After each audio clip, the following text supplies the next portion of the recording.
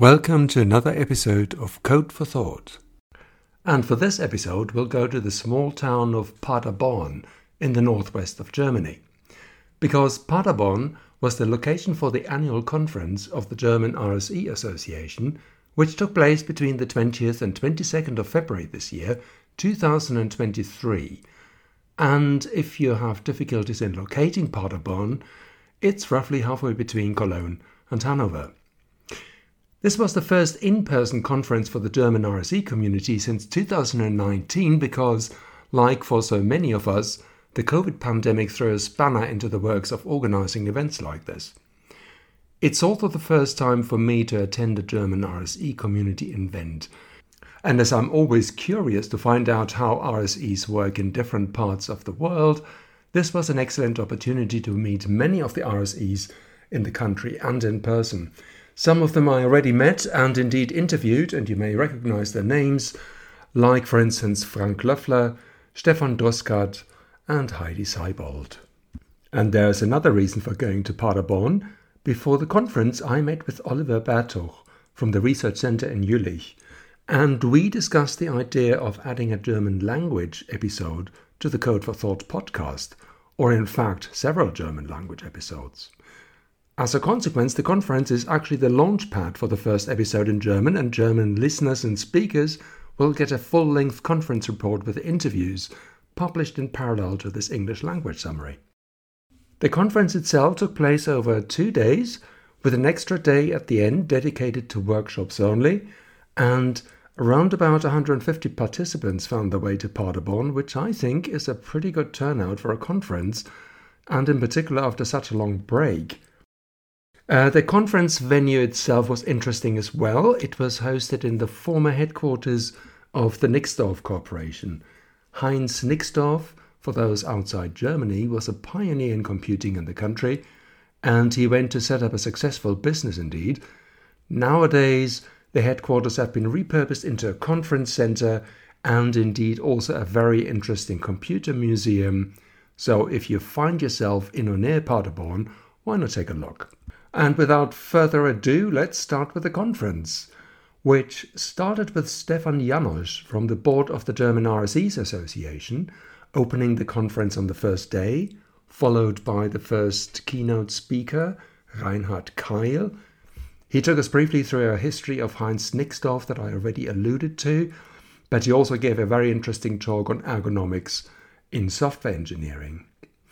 And with that, the conference started in earnest, and what a full program that was. A set of parallel tracks with 1-hour sessions on each day, a poster session, an award ceremony at the end of the first day, and a conference dinner, and as I mentioned before, a day of workshops right at the end.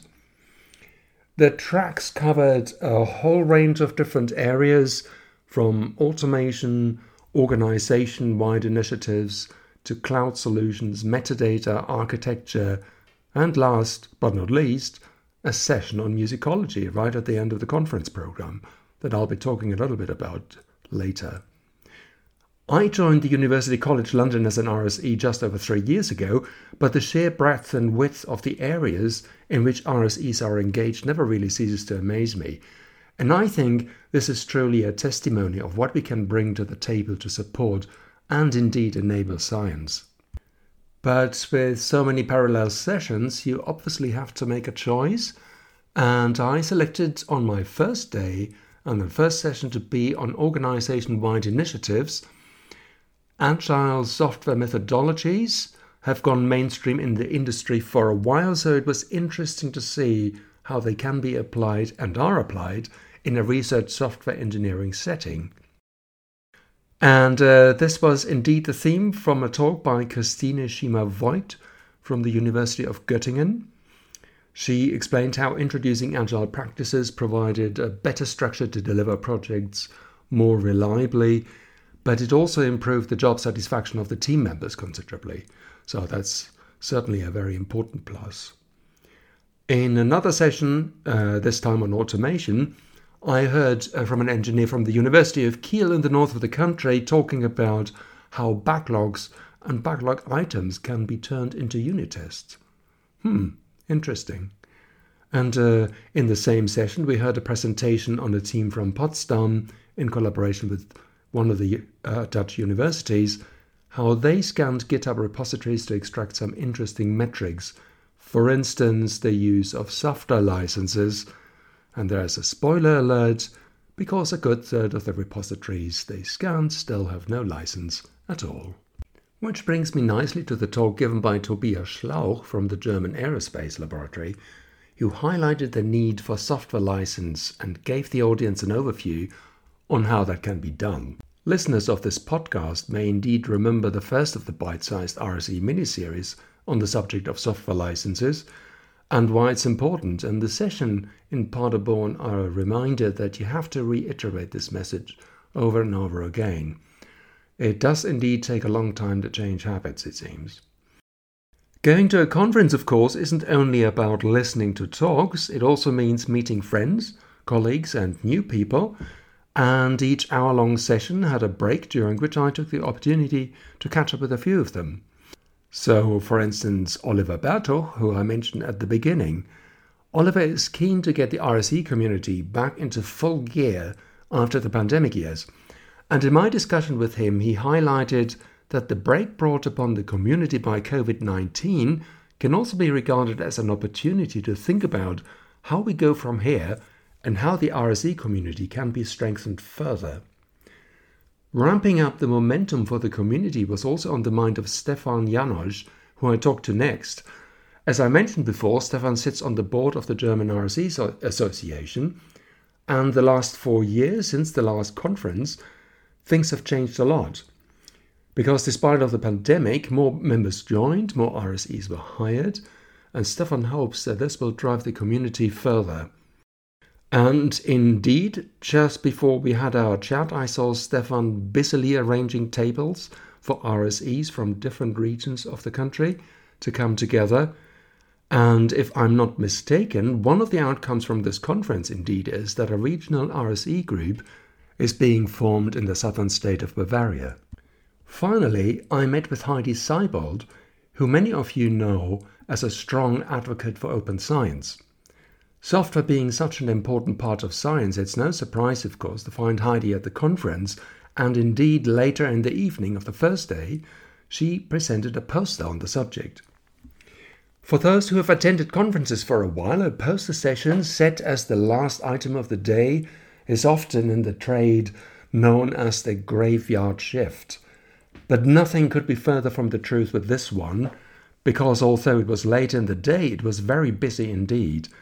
With a glass of wine or another drink in hand, people were busily mingling, chatting, having discussions around posters, and generally enjoying themselves, which was really great to see. Sadly, I missed the dinner afterwards, as I was scheduled to give a presentation in the first session of the following day, and indeed as the first speaker no less, and it's quite good to keep your head clear. Which of course brings us to day 2 of the conference, which was no less eventful. For in the same session that I was in on cloud computing, we heard from Christian Kniep on the MetaHub registry, which aims to make the use of containers and high-performance computing easier. And you should really look that up. Training RSEs is a hot topic at the moment, and I'll be coming back to that a bit later when we come to the workshop day. But on this, the second day of the conference, an entire session was dedicated to education and digital literacy. Lucas Lamm from Aachen told us how difficult it is to change people's habits and behaviors, which is what I alluded to earlier. For instance, in the use of Git and GitHub repositories such as GitLab and GitHub, and of course software licenses. Not that people don't see the benefits in general, it's just that they don't seem to see enough benefits for themselves at the point when they do things. It's a battle that I had to go through myself a few times, and no doubt listeners may have had the same experience. Fredo Erxleben from the Helmholtz Institute has been doing training courses for some time. As many RSE positions are temporary, the team and he experience a continuous influx of less experienced newcomers replacing the more experienced engineers. Basic training, it seems, is a gift that keeps on giving. The highlight of the day for me, though, personally, was the session on musicology right at the end of the day, Lynn Konatowski showcased an experiment which was really great because she and her team conducted an experiment with a musician to produce a performance driven by audience feedback.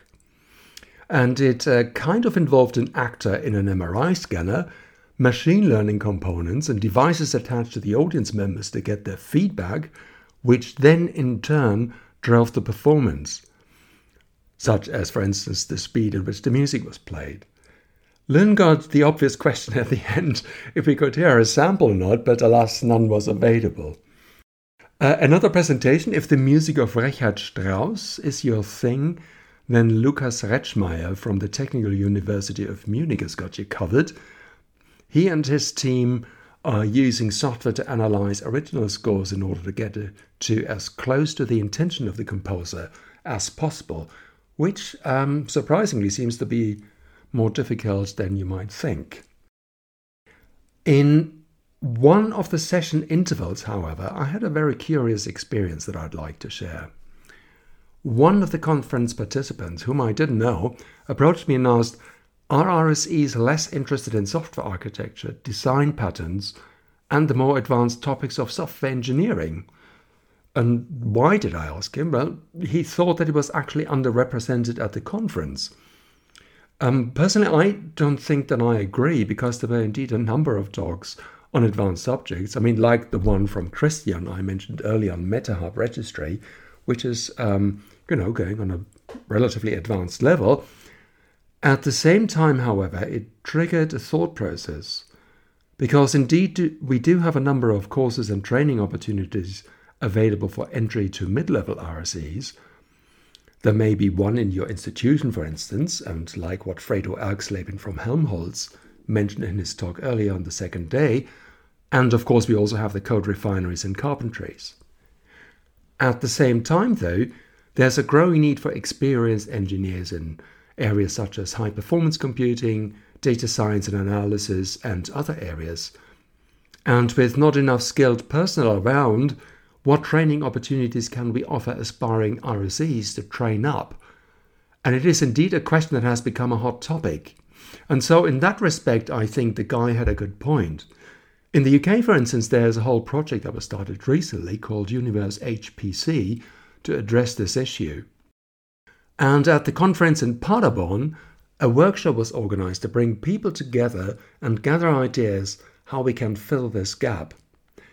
Heidi Seibold, who I mentioned before, kicked off the workshop, and she gave us a concise run through the current situation, emphasizing again the need and the growing need for more advanced training. And this was seconded by representatives from the code refinery and the carpentries. With this workshop having been well attended, a lot of interesting ideas came up, and for me and for others, no doubt, it will be interesting to see how these ideas will translate into future training opportunities. And with that, we're close to the end of this conference, but before I close, I wanted to highlight another workshop, and that was on establishing RSEs in Germany. The association, its members and interested parties are working on a position and strategy paper to help promote and strengthen the case for better funding of research software engineers. For in my various conversations, it appears that many, if not most, RSE positions are still temporary. However, my understanding is also that it is gradually changing and more permanent positions may be opening up in future. And this may indeed be largely driven by the big research organizations in Germany, such as the Helmholtz Institute, Max Planck, Fraunhofer Institute and others. But it's also driven by a vibrant and active community, as we know, in countries such as the UK. And my impression from this conference was that the German RSE community is indeed a very active one. And I think there was really a buzz and energy in Paderborn that I'm sure will move the RSE community further.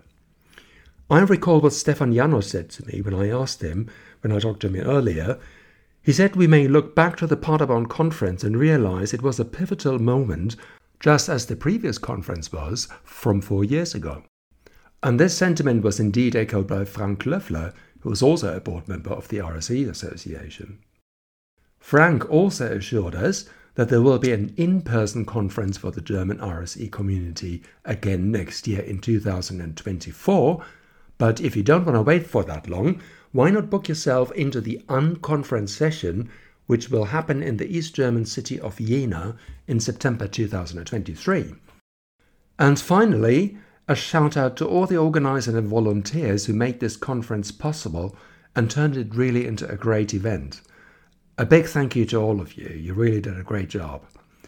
And personally, I was very pleased to see Claire Wyatt amongst the organizers. Claire, the former community manager of the UK RSE Society, is now busily promoting and working for the community in Germany at the research center in Jülich. It was really great to see Claire again. For those of you who want to catch up with the papers and presentations, you will find them at the DE RSE Zenodo link provided in the episode notes. And with that, goodbye.